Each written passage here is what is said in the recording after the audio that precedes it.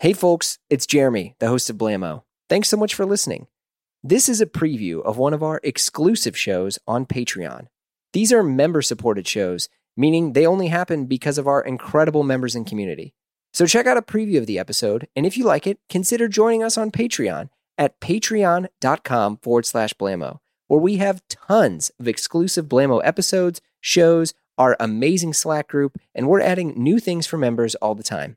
If not, no worries, we still love you, and we literally have hundreds of episodes of Blammo all free for you to dive into. Thanks so much.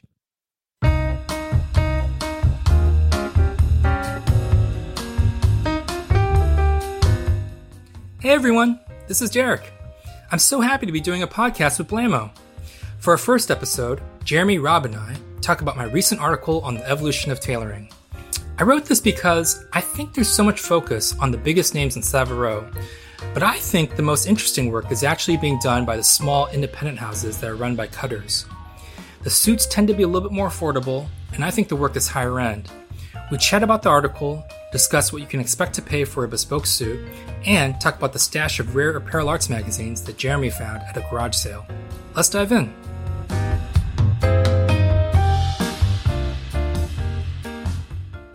No, we were just talking about the length of Derek's articles here, specifically the one we'll talk about, the new faces of tailoring. I will say we gotta find some way to normalize actual long form writing on the internet, because I think it's fantastic. But yeah, I mean it's a trek, but I feel thoroughly educated and inspired after reading it. Although I saw that Eclected Man article, and that was also really long. Yeah. See? There you go. Yeah. Yeah, no, I mean, especially for like ad supported. And this is Rob, by the way, in case you don't recognize my voice. A little congested, but I'm Rob, doing okay. And Rob, also known as Howlin' Wolf now. Exactly. My favorite blues singer of all time. Exactly. Yeah, that Eclected Man article was also really long. I was just thinking like 10 years ago or 15 years ago, people posted a photo of their socks and shoes and they wrote like 2 paragraphs. And now it seems like a lot of people just write really, really, really long posts. I agree, things should be shorter. I think it's just like for really short topics, I have run out of things to say. Like I can't just say like, here's how you wear a navy jacket with gray pants anymore. No, that's fine. Again, I want to normalize this because, you know, historically, right, you would get something like this. So I bought a truckload of old apparel arts magazines. You know what I'm talking about? Yeah, of course. But where did you buy? Yeah. Those are really expensive. Yeah, I found them at an estate sale. Get the fuck out of here. Really? I swear to you, yeah. I got... How many did you get? Maybe like 14 or 15. Are you? How much did you pay? I told them that she was selling them for like 50 cents each. And I What? was like, hey, I was like, they're worth more than this. And I was like, I'll give you $100 for the whole stack. And she was like, wow, okay, sure. So I gave her $100. Where was this estate sale? In Missouri, Are they still man, in open? St. Louis. Are they still open? How quickly can I get there? Oh my God. Wait, Those things are so expensive. Like a single issue would run you like probably $100. They're like encyclopedias, and they also, one of them has little fabric, like little fabric pieces in it. I think a lot of the stuff, it's been, you know, it's kind of fallen out, but I got a bunch of old Life magazines, like Life magazines that are basically talking about like World War II and and like Gary Cooper, and like it's this is like 30s and 40s era stuff where they're talking about like, man, like what's going on in Germany? You think anything's going to happen over there?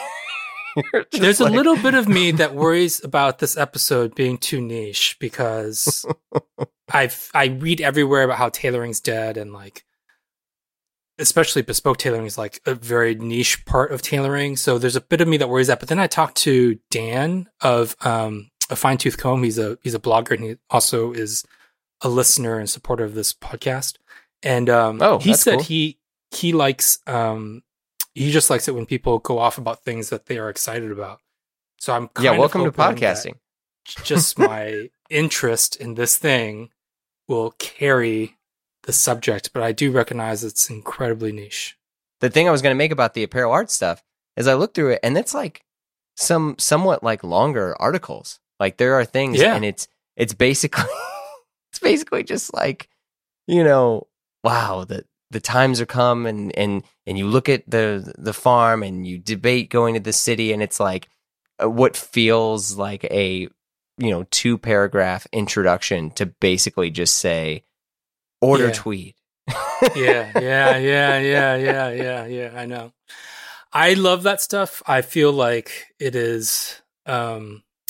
It was incredibly niche like 15 years ago, and it has only gotten more niche. It used to be that people like settled like fierce debates on the internet with apparel arts articles. People just like scream at each other, like, vociferously about how to do this or how to wear that. And then someone posted an apparel arts article, and that was like the final, point. But now, like, nobody in terms really, of like the truth. Yeah. Like people were so passionate about this very niche area of tailoring. Whereas I don't think anyone cares about apparel arts anymore on the internet. Even in like very niche tailoring circles, people just do not bring it up. But I really love that stuff. I think it's I'm not like interested in cosplay per se, although I don't have a problem with people who are like strict recreationists. Mm-hmm. But I really liked that style, that kind of I love everything about that kind of era of tailoring. Rob, do you know what we're talking about? Apparel arts? I was going to ask, like, can you describe what it is other than it's kind of like an encyclopedia? And it was a trade publication.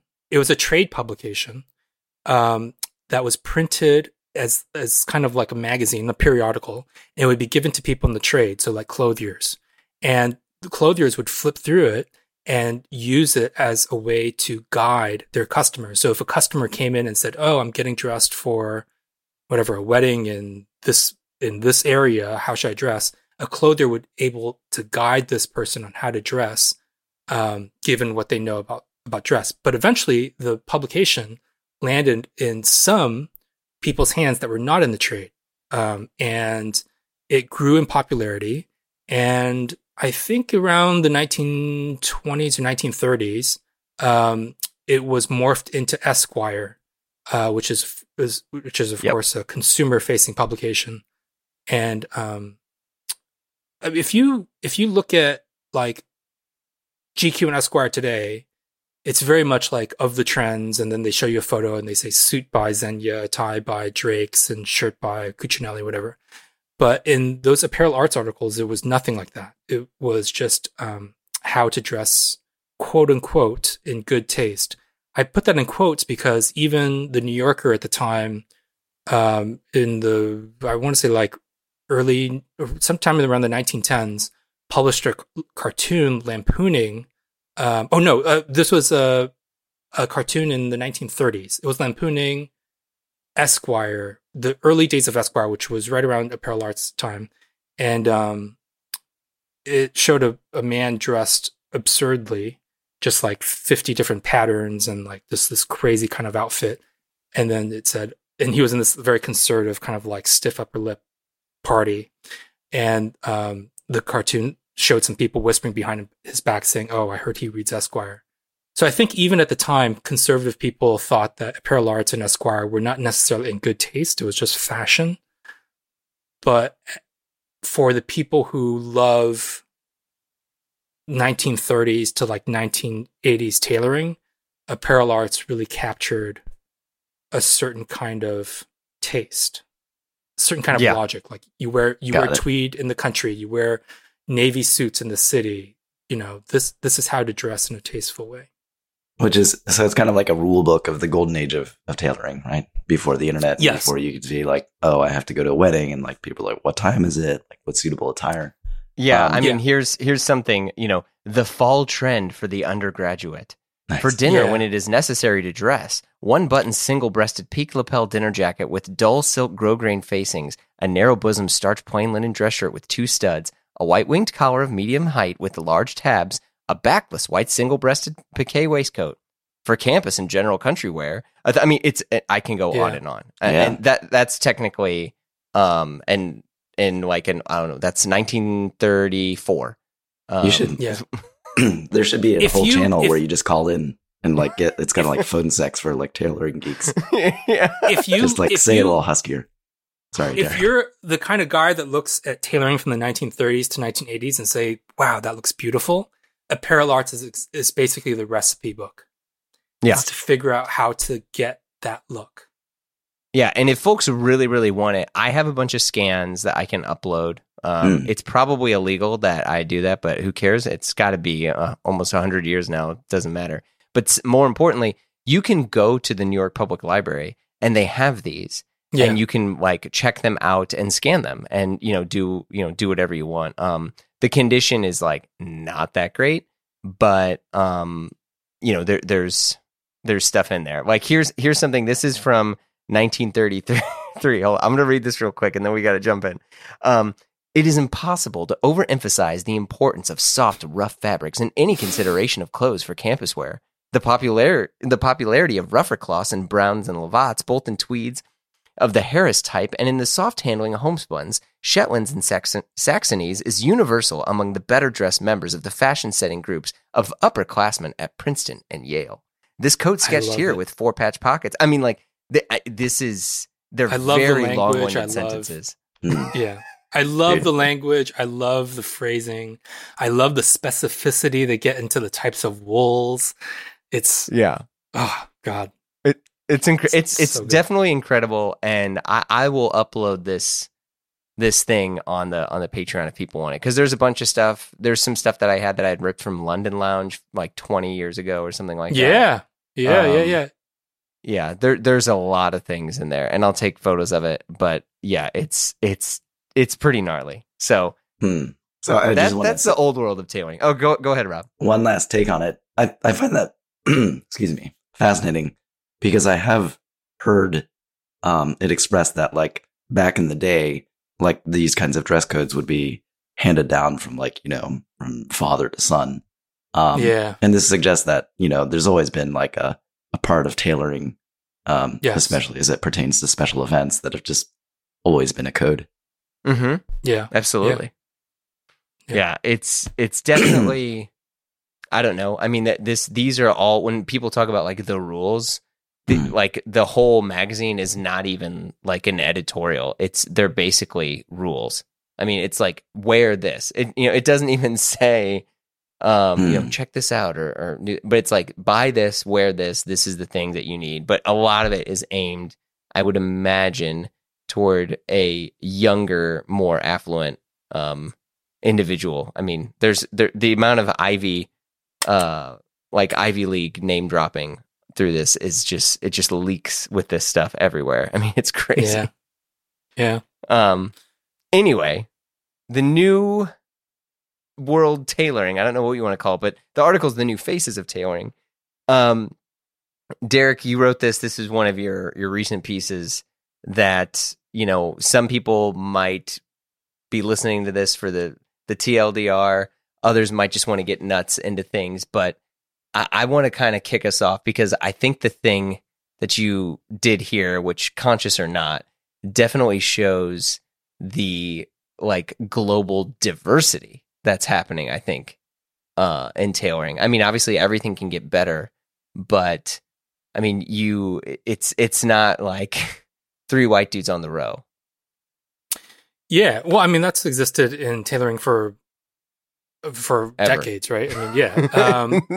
I think it is. I mean, I didn't want it to just be about Italian tailors or Japanese tailors or British tailors. So I tried to sample. I mean, I left some tailors out that I otherwise would have, included. But I tried to get like Corcos or somebody. Yeah. Well, I've done an article on Corcos. But yeah, I mean, for example, he's in terms of my personal list of tailors I would love to use him, except that he doesn't visit San Francisco. But there's always this conversation about how tailoring is dying, and it is dying. Fewer people are getting into the trade. That's also true. It's just an ever shrinking trade. At the same time, I think, there are exciting things going on, and I never want to focus on like the bad stuff. I want to focus on the interesting things. And I think there are just so many interesting up and coming tailors. And we're in this like really interesting time where I think the independents, personally, in my view, the independents are doing much more interesting work than the old established houses. I think they do much more reliable work. I think they do much more interesting work. And it's just I think it's a very interesting time if you're interested in bespoke tailoring. Yeah, like what is some of the, because one thing that you said is you did say that like tailoring is dying, and I agree, but I think it's like the definition of tailoring, it's dying if the definition of tailoring is bespoke, right? But like it's definitely not dying if you look at how these companies are like doing better than they ever have, but they're evolving what tailoring is for them.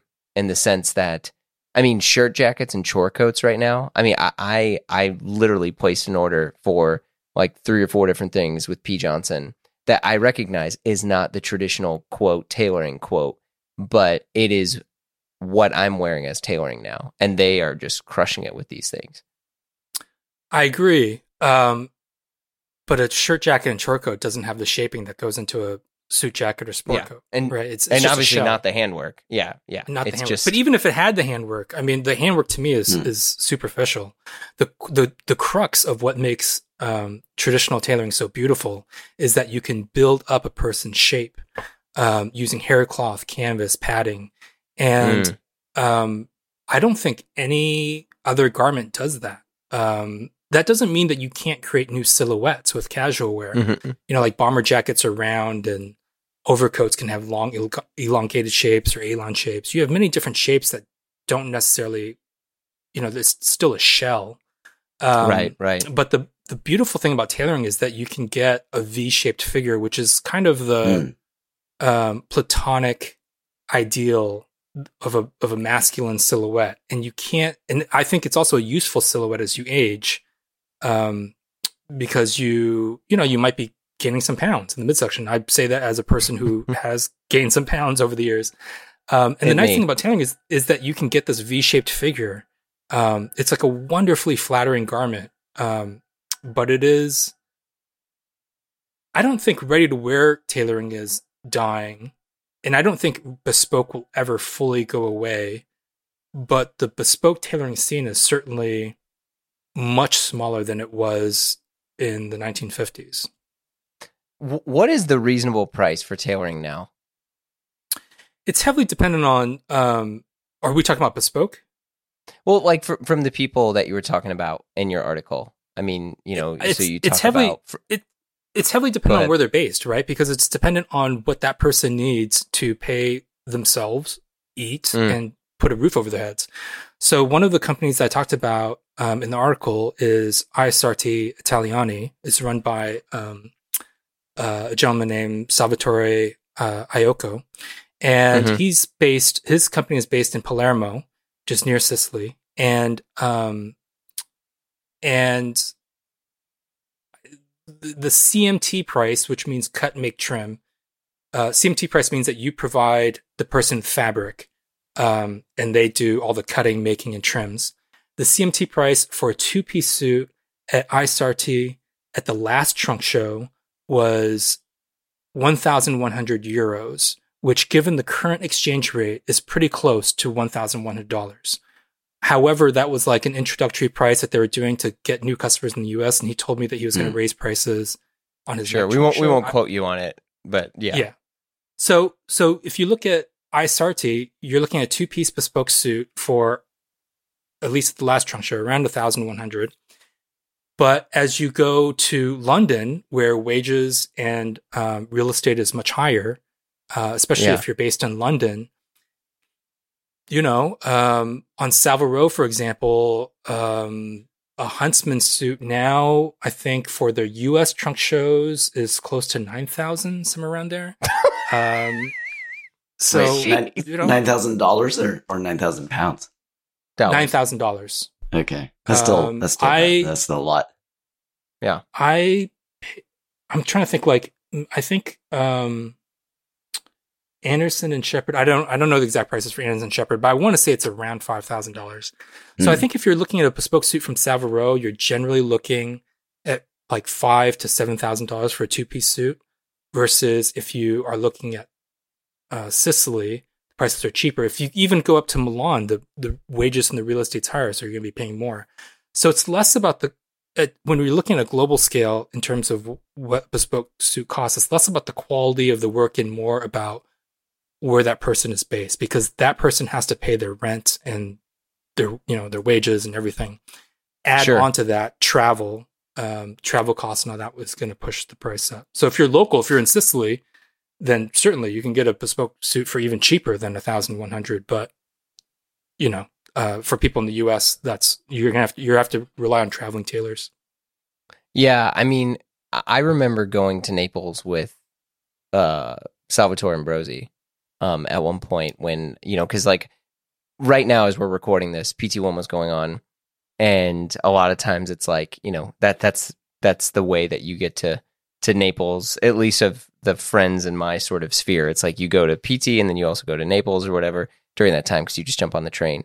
But Salvo would take me around to different places, and whether it was like Solito or any of these other folks, like you'd kind of pop in, and other tailors I'm not going to mention for what I'm about to say, and like I would go in, and this was before he had introduced me, and I was looking at things, and they were like, basically like, what do you want? They're like, here's a navy, and it's 4,000 euro. And I was like, wow, like that's crazy. And they're like, we can start fitting you now. And I'm just like, what the hell? And I go in there, and then Salvo walks in, and obviously I all of a sudden get like the mates rates discount where he's like, don't pay him right now, have him measure you. You can pay when you pick it up. And like this, unfortunately, like definitely felt like the norm of my experience with like Neapolitan tailors that didn't travel, like that ones that were like there had to be kind of an intermediate between us.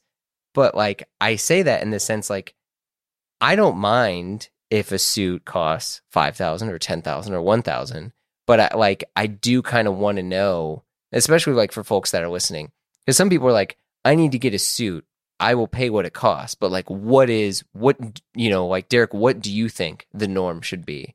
I understand based on everything you said of where they're located, but like, what do you think this is the best for the money, or this is?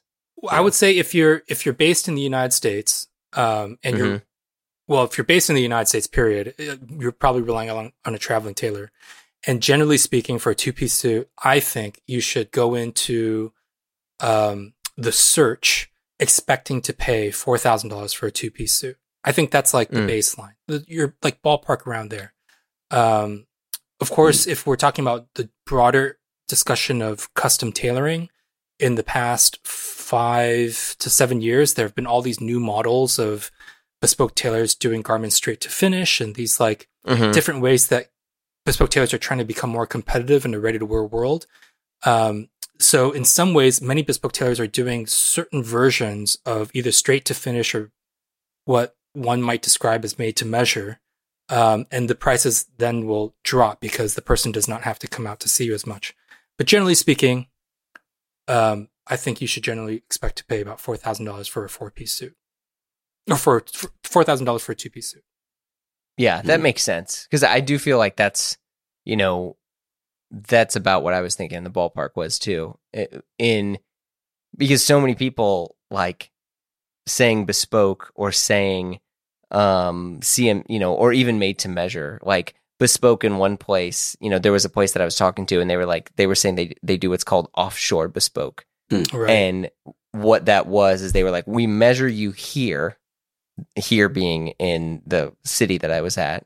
It's like, then we will cut your pattern here, and then we mail your pattern to another country, and you get a fitting. And so like basically zero, it was still done by hand, but zero like physical manufacturing of cloth, canvas, garment was existing in there. And they were trying to charge like around like, I guess the equivalent of like $3,000 for it. And I saw some of this stuff, and it looked good. But it was like kind of confusing to me. It's just like the definition is so scattered. It's very, very scattered at this point because many countries are facing a shortage of coat makers. So in bespoke tailoring, there are... Want to hear the rest? Listen to the full episode and many more other exclusive episodes over on our Patreon. Visit patreon.com/Blamo to sign up and join the Blam fam. You also get access to our exclusive members-only Slack group where we chat about this and a ton of other things. So head over to patreon.com/Blamo and we'll see you there.